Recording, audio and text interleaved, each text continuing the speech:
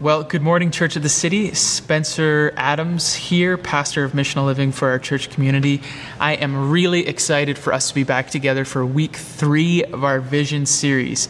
I don't know about you, but I feel a renewed sense of purpose of who we are as a church, even just from preparing the messages so far. And so I'm excited this morning that we get to hear from another voice. I hope you're being encouraged by this time together. This morning, we're going to talk about the family of God. And one of the beautiful things about the family of God is that it is diverse. And part of that diversity is that it includes young and old. And so I thought it could be fun this morning for us to ask similar questions that we've been asking of different people in our church family over the last number of months, but to ask them of some of the younger folks in our community.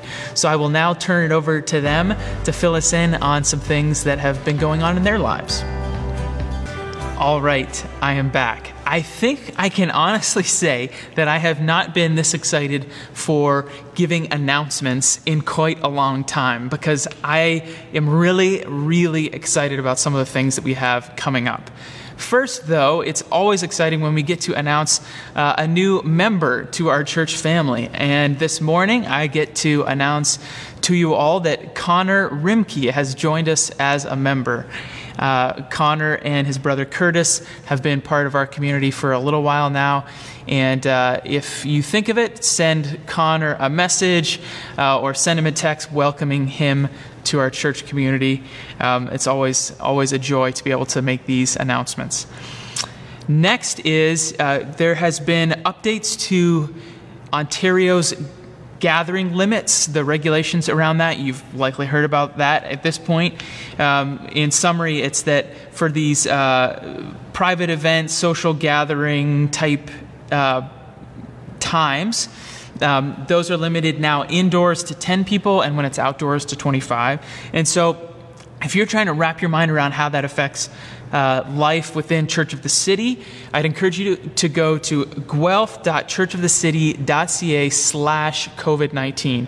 And there you can see the most current version of what we call the plan about how we as a church are going to live in light of current restrictions. And so we've updated that in light of those new changes. Next, something that I kind of teased a little bit last week is a university student hangout, a study break time. We're going to be taking this on Sunday, October 18th at 12:30 p.m. This is a chance, as I said last week, we love to be able to connect with students, and that's a challenge this year. But we didn't just want months and months to go by without us getting the chance to say hello again, talk about things going on for us as a church. And so we'll be doing that on October 18th. Like I said, it'll be at Royal City Park, and we would encourage you to dress warmly, obviously, and bring some food for yourself. Bring a lunch or a snack, because we're just going to be hanging out and playing some pretty casual games together. For that, you must register. And so to do that, you can go to guelph.churchofthecity.ca/studybreak. And there you will find a link for registering for this event. We just have to do registrations now to make sure we're within limits, to know who's there for contact tracing and all those exciting things. So go there and register if you are a university or college student. Similarly, if you are part of our city youth, so this is from grades 6 all the way up to grade 12, we have what we're calling our City Youth one-day fall retreat coming up. This is going to be on Sunday, October 4th, from 3:30 to 7:30 at the home of the Johnsons, which is 6724 Concession 1 Puslinch. Like I said, this is for both junior and senior high. Our youth leaders are really excited about getting back together with you all.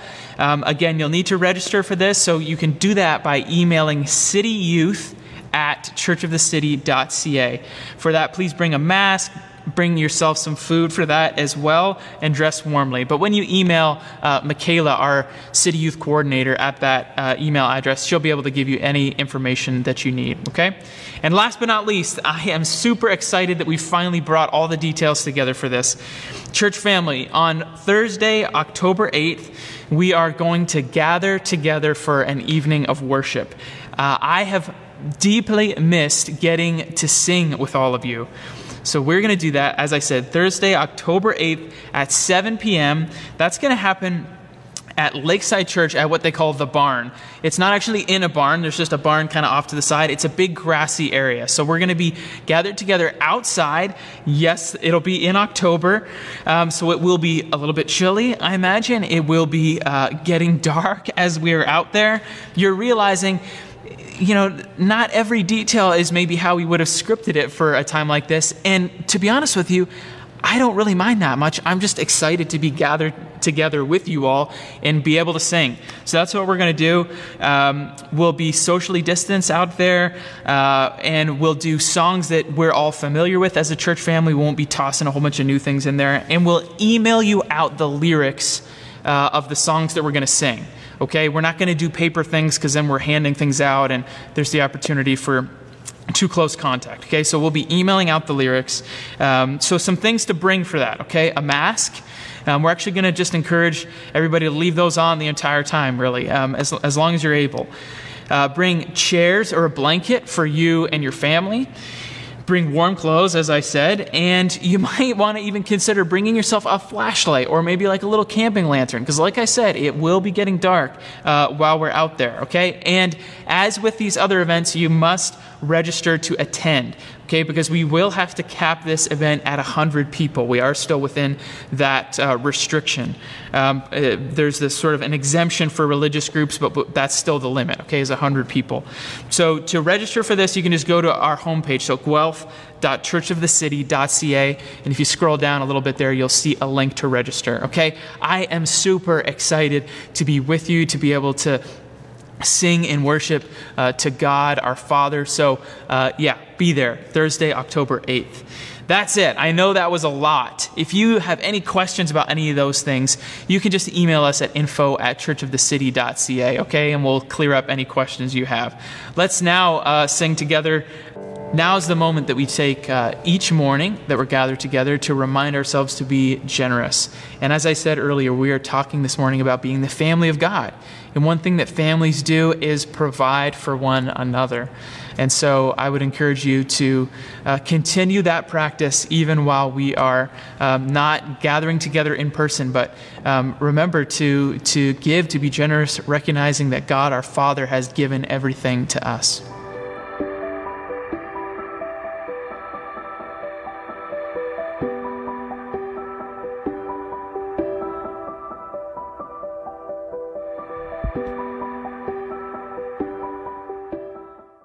Good morning, everyone. I'm Dave Martinen. I'm one of the candidate elders for the board.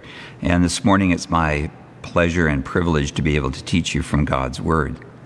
As we start today, I do have a question that I want to propose to you. And the question is this: how are families formed?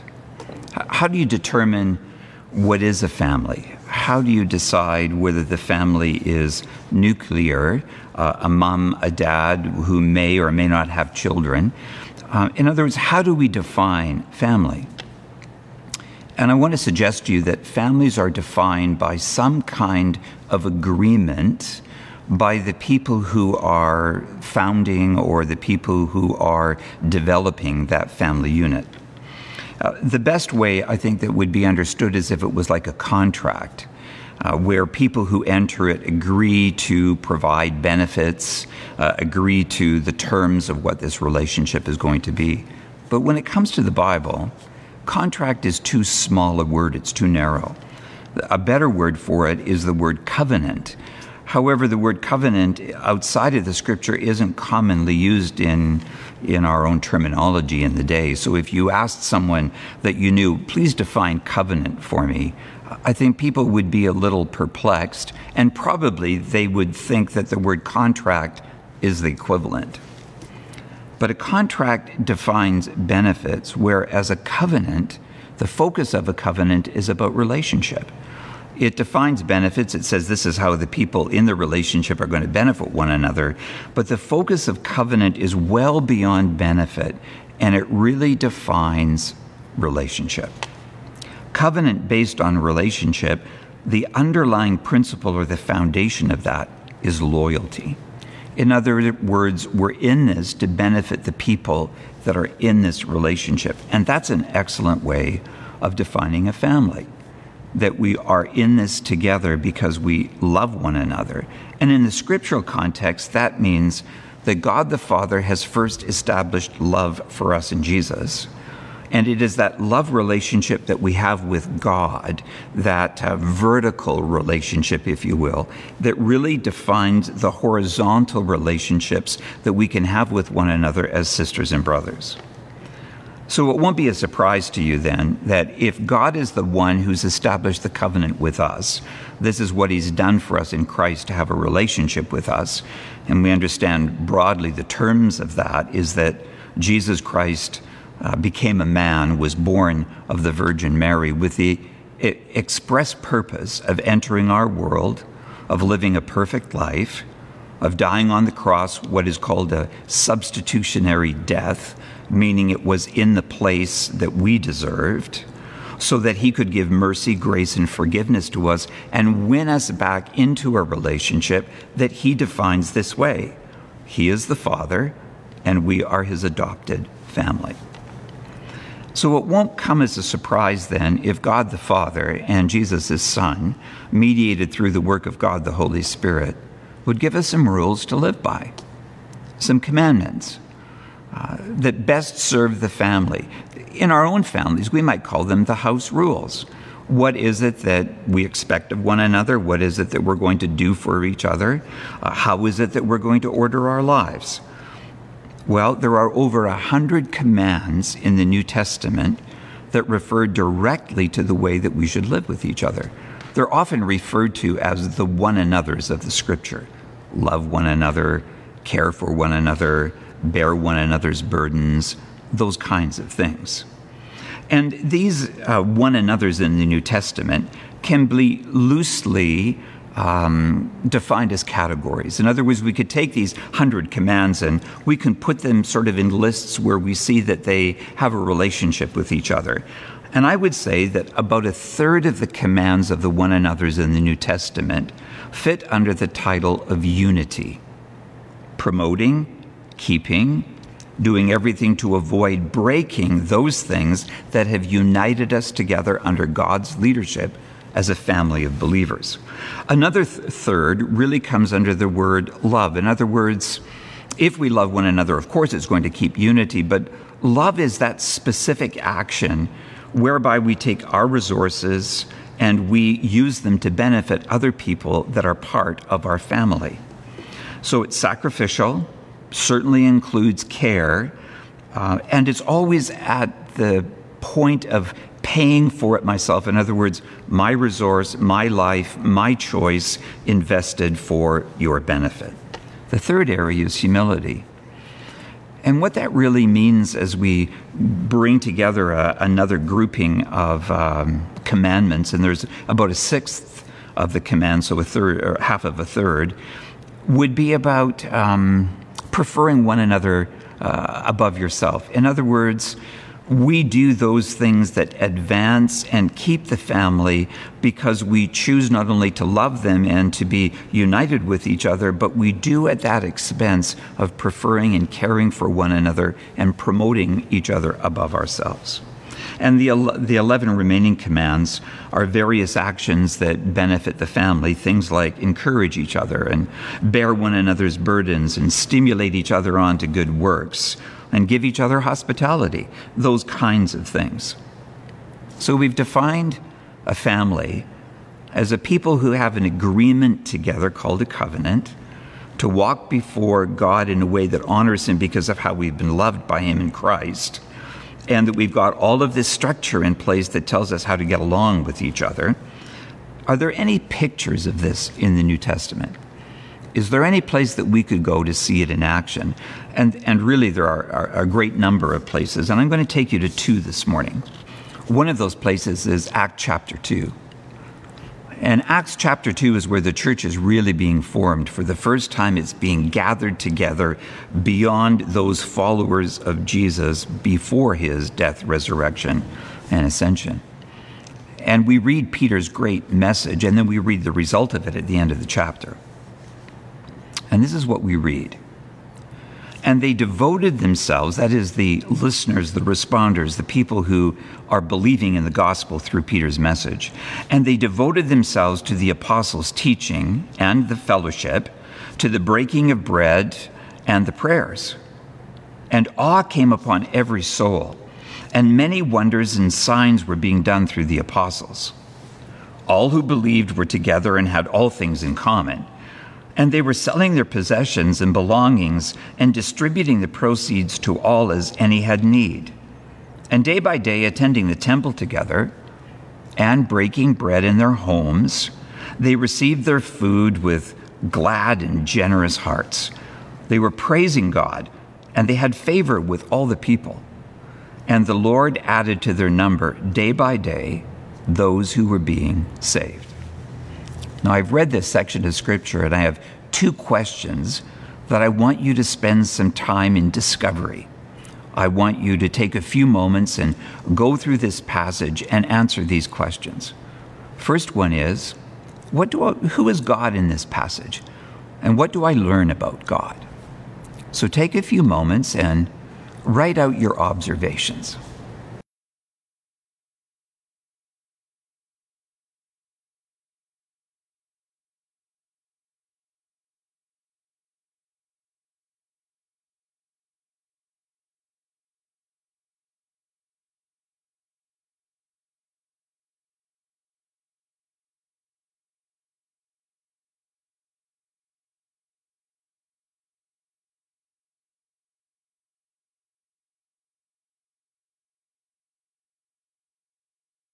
So what did you discover?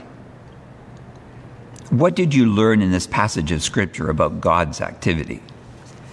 Well, the one thing in this section, this paragraph, that really stood out for me is the very last verse, that as the people are gathered together, being a family of believers, that they're scattered into their families, the thing that marked them was that they were full of praise and worship to God. That they were a people that were full of gratitude. And it says that as a result of their behavior, this amazing sentence, and the Lord added to their number day by day those who were being saved. The one thing that jumped out and really stood out for me is that God uses the church to demonstrate or to showcase a believing family, a large believing family, all of them adopted together through faith in Christ, and that how they relate to each other through all the one another's I've already described really demonstrates the gospel in action. In other words, people are looking at it and saying, oh, that's how the gospel affects people. Oh, that's how faith in Jesus Christ actually works out in day-to-day life. Look how these people love each other. People will see believers living as a family and say, well, you know what? Only God could do that. That's an amazing takeaway. That Jesus uses a functioning, healthy family of believers to demonstrate how the gospel really works. And it makes so much sense. Because really, people are invited to see how the gospel works, even as they're being invited to believe that Jesus is the author of the salvation he claims. Jesus draws people to himself as the church family demonstrates the transforming power of the gospel in everyday life. So now here's the second question that I want you to discover. Who is man in this passage of Scripture? And what is it that men are instructed to do? What is it that man does?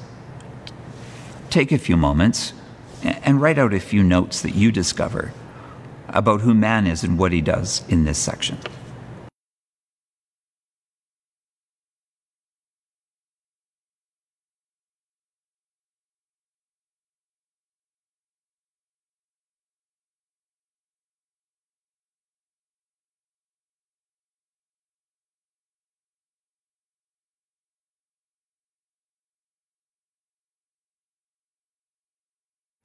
So what did you find? There were four things that really stood out on this passage of Scripture for me.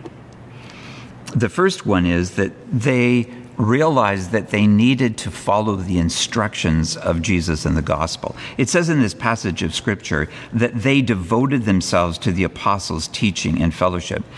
Now, what that really means is when you devote yourself to something, you really understand what it means and you are going to practice it.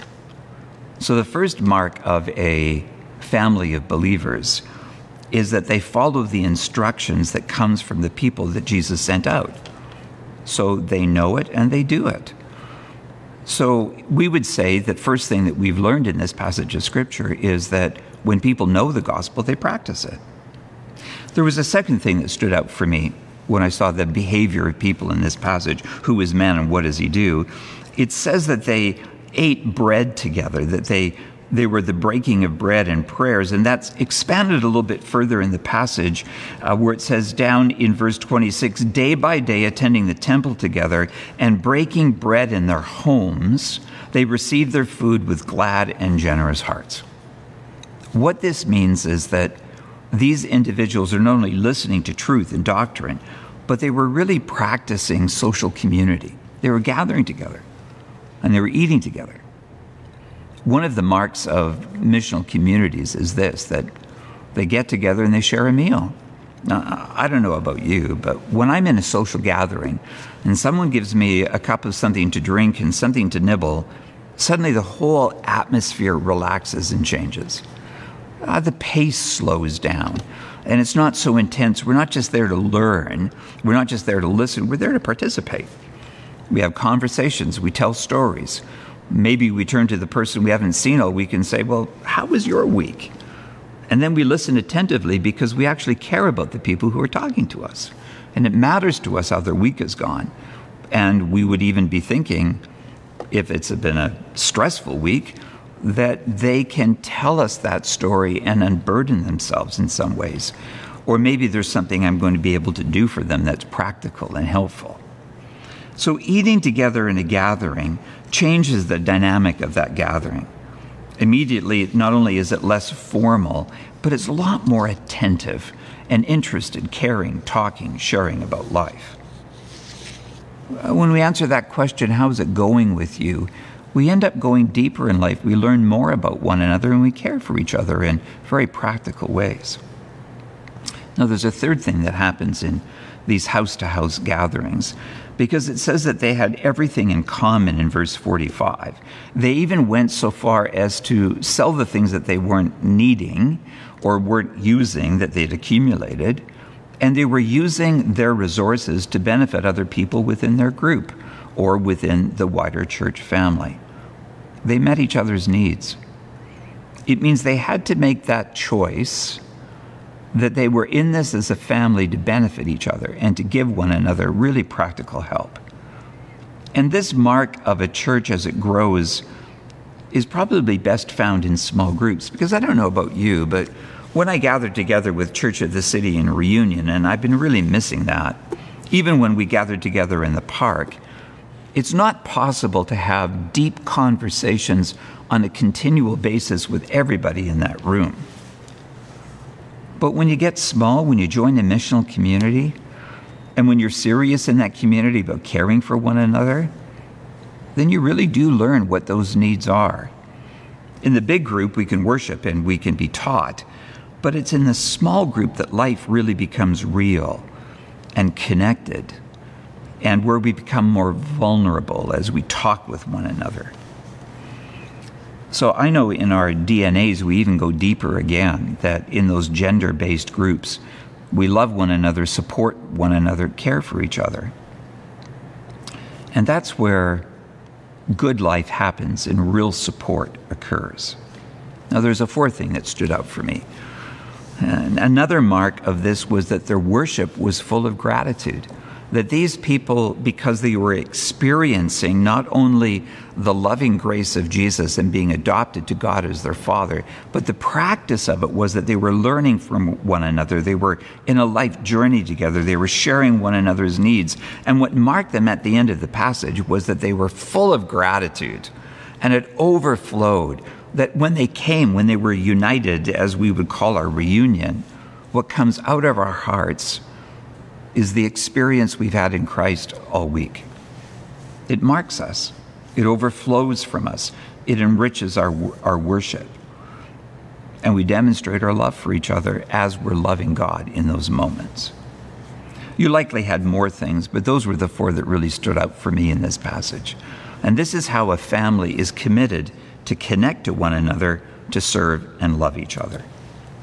Now imagine if everyone in every group in our church was living this out and doing these things, that they were attentively listening to and practicing what the gospel really is in life, that they were gathered in social community and they were eating together and sharing those things so everyone was being cared for, that they were looking after one another's needs and using their own resources to do it, and that they were marked by gratitude to God for the pleasure, the privilege, the opportunity of really belonging to a family.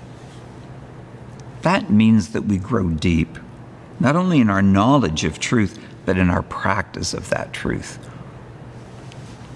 So is there another place that we could look and see these things affirmed? And I want to take you to a second passage of Scripture.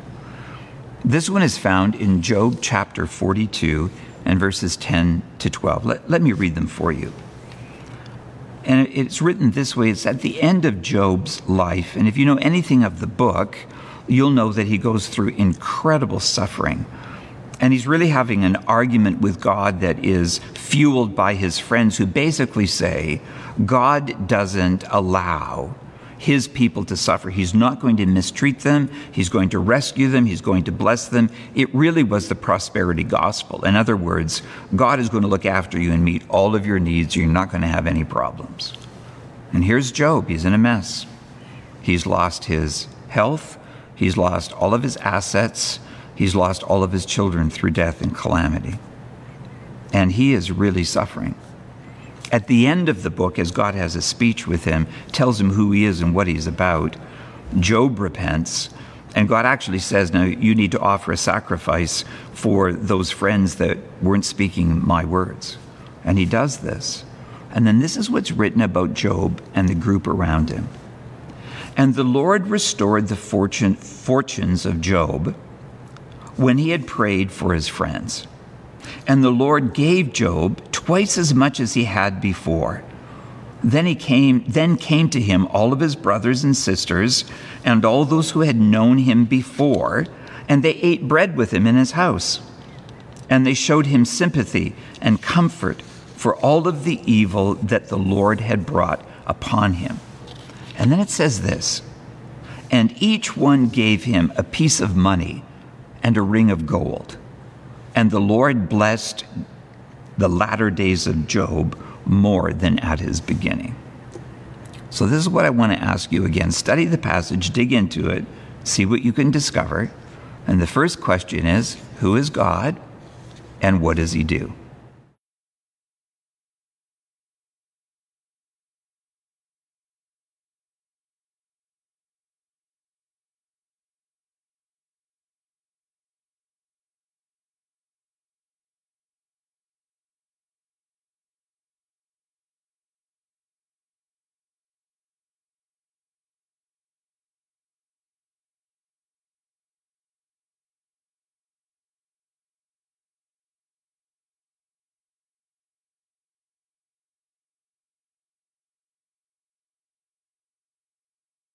So what did you discover? For me, when I look at this in chapter 42 and verse 10, I realize that this is a summary of God's intent at the end of Job's life after he's gone through this severe testing. It says he blesses him. Not only does he bless him, but it says he restores his fortunes to him. And later in the chapter, or in this section of scripture in the chapter, it tells us exactly what that means. So what is the one thing that stands out, that who is God? He is the one who blesses. He is the one from whom all this good comes from. And it's a summary. He gives him twice as much as he had before he suffered. He restores Job's health, he restores Job's wealth, and he restores Job's family, all of which was wiped out. Now, we might be curious about how God does this.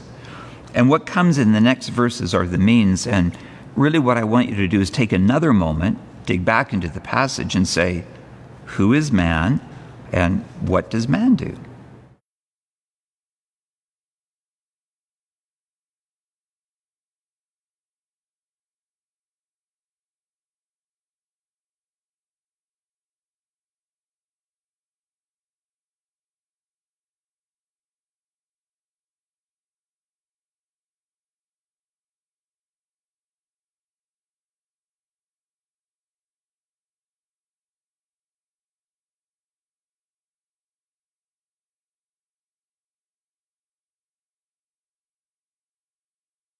So what did you discover about man at the end of this section? Well, I want to say that there were two things that I see that characterize the behavior of people in this passage. The first one is that this whole group of people gathers to Job. It says in the passage of Scripture, then his brothers and his sisters and all the people who had basically shunned him when he was going through all of his difficulties came back to him on a certain day and celebrated with Job. Now, what does it mean? It actually means that they ended Job's isolation and loneliness. He's not on his own. Now, why was he on his own? Well, often when people suffer this incredible kind of calamity, people stand back because they're a little bit afraid to associate with someone like this. Maybe what's happened in their life would happen in mine, or maybe they don't even know what to say. They're afraid they would say the wrong thing. And so often in calamity, in trauma, in loss, people being afraid of saying the wrong thing don't say anything. And that can even be a greater kind of weight in the person who's suffering. At this point, they end that. They come and they associate with Job and they eat with him. And what this means is they're identifying and say to Job, you know, you're on the inside, you belong with us. We care about you. We want to restore friendship and fellowship with you. We want to renew our covenant relationship with you. And his family and friends had scattered, but now they return. And they're giving him place, belonging. They're giving him affection. They're giving him acceptance. They're sharing food. They're a community around him, and they bring him in. This is really the action of a healthy church. It brings people who, for whatever reason, are the outside, and it brings them back onto the inside. That's their behavior. They eat with him, it's relaxed. Now, I don't know about you, but during COVID, this is one of the things I really miss in my MC. That we're not able to have this because eating together, the government says, is a great way to spread illness. And they're really suggesting that we need to be careful to wear masks as appropriate, to maintain social distancing, to be careful about sharing food, those kinds of things. And we want to be good citizens and not break the law that the country is establishing. But it's something I really miss. I really enjoy being in connection in a bubble with a group of people who can eat together and share life. And that's what they do with Job. They bring him in. Now, a second thing that I notice in this passage of Scripture is they also give him a gift. Each one gives him some money, and each one gives him a gold ring. It probably means that they had a plan and they all talked about this because they all show up with the same thing, and that's highly unlikely if they hadn't had a conversation outside of it. But what are they really doing by this? Well, they're taking from their possessions and they're meeting Job's need. He'd been wiped out. He's got nothing. He needs to be reestablished. He needs to have a stake in life. He needs to have some asset. And so they come to him and they give him money and they give him a gold ring, which of course could be sold or bartered. And it's on the basis of what he receives from them that he rebuilds his empire. Now, there's no real great risk in giving this to Job because he's a proven businessman. He's been highly successful. And the things that wiped out his life, wiped out his business, weren't his fault. They were calamities over which he had no power. And they reinvest in him. They say, you know what? Your life matters to us. Your success is important to us. And they reinvest in him. They use some of their asset. They care for him. Wow. That's what healthy churches do. They care for each other. They might not do everything that a person wants to have done for them, but they actually invest in real time, in real situation, and real circumstances. They meet needs. And that's what they do for Job, is they give from their resources. They meet his needs, and that's a powerful lesson for all of us within Church of the City. And in our MC, we care for each other in practical ways. So here's a few takeaways that maybe I can gather all the things that we've learned. When you have a covenant relationship, and that's why MCs do have covenants, they actually decide how it is they're going to do life together, what they will do, how they're going to establish their relationship, how they're going to maintain their strength. And it works best when the family creates and keeps a covenant that defines who they are and what they're going to do. The second thing I would suggest to you is the church is best served when it grows large by intentionally becoming small. To have multiplied impact in the lives of the community, the smaller they become, as it were, in those groups, the greater the impact and influence they have, the greater number of people can really watch how it is they live. And so I'm a big fan of missional communities because I think that's where the church is really seen in its function. The third thing is that MCs are the easiest place to live out all of the one another's.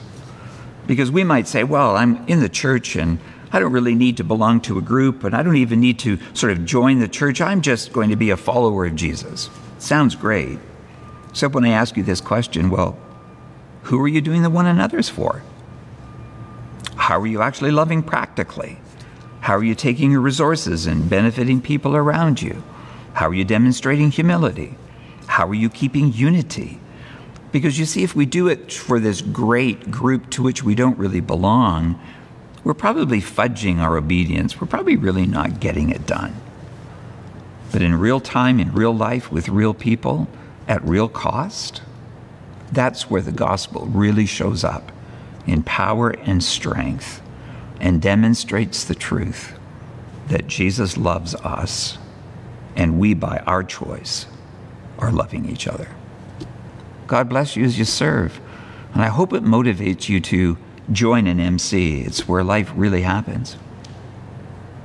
We're now coming to a point where you might want to take a minute and get the elements for the Lord's table. We're going to keep communion at this point, celebrate communion. And those are the two things that the simple elements that we use are bread and some kind of juice. I just want to remind you that on the night the Lord Jesus Christ was betrayed, he took some bread and he broke it, and he said to his followers who were with him for that Passover meal, "This is my body that's given for you." And he broke it, he prayed, and he broke the bread. And then he said to them that as often as you eat this bread, you do it in remembrance of me. This is my body given for you. What it means as we hold this bread in preparation of communion, that we've done the heart work, we've examined our heart. First issue that we ask ourselves is, do I believe that Jesus gave all of himself for me? The second thing that happens as we come to the Lord and we're preparing ourselves, we realize that we are a group of people who were bought by the death of the Lord Jesus himself, that in his body, he bore the judgment I deserved. So when I eat this bread, I remember his death. I remember that it cost Jesus everything to redeem me.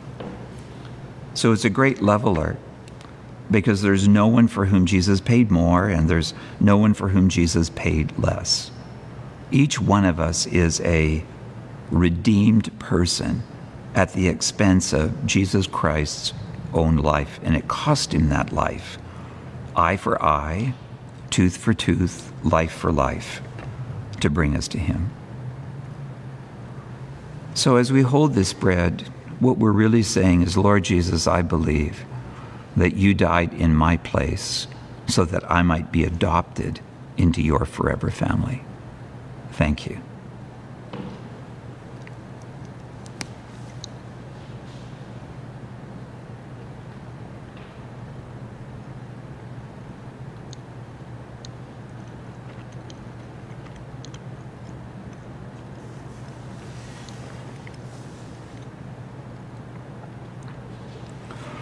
The second element that we're given in communion is grape juice, the cup, wine.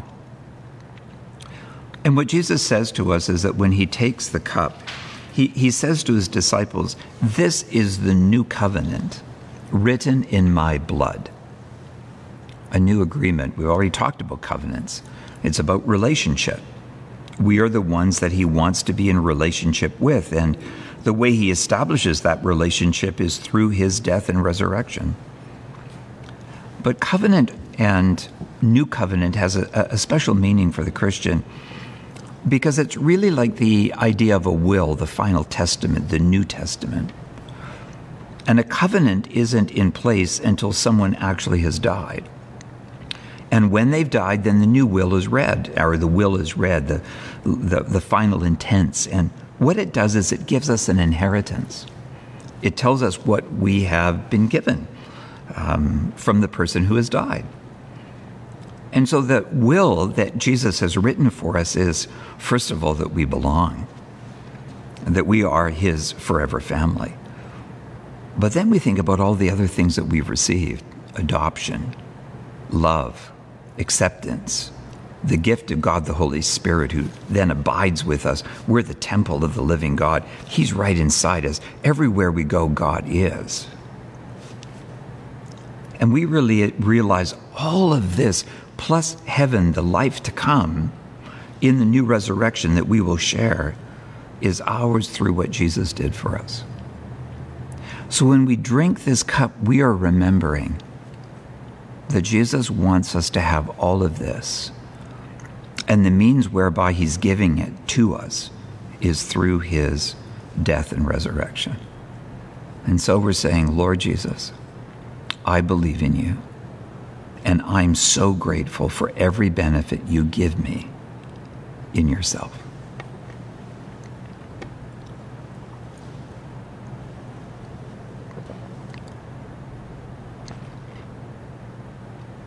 Communion typically ends with this great line: "For as often as you eat this bread and drink this cup, or from this cup, you show the Lord's death until he comes."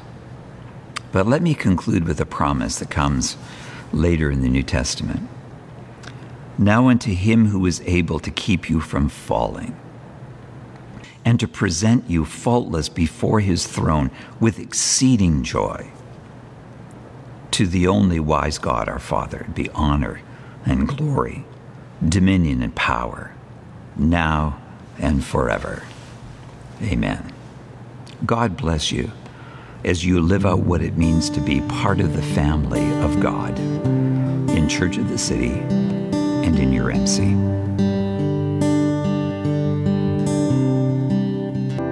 Well, church, it has been good to be with you for another week of our Vision series. I'm excited to be gathered together again next week for week 4, and so we'll see you soon.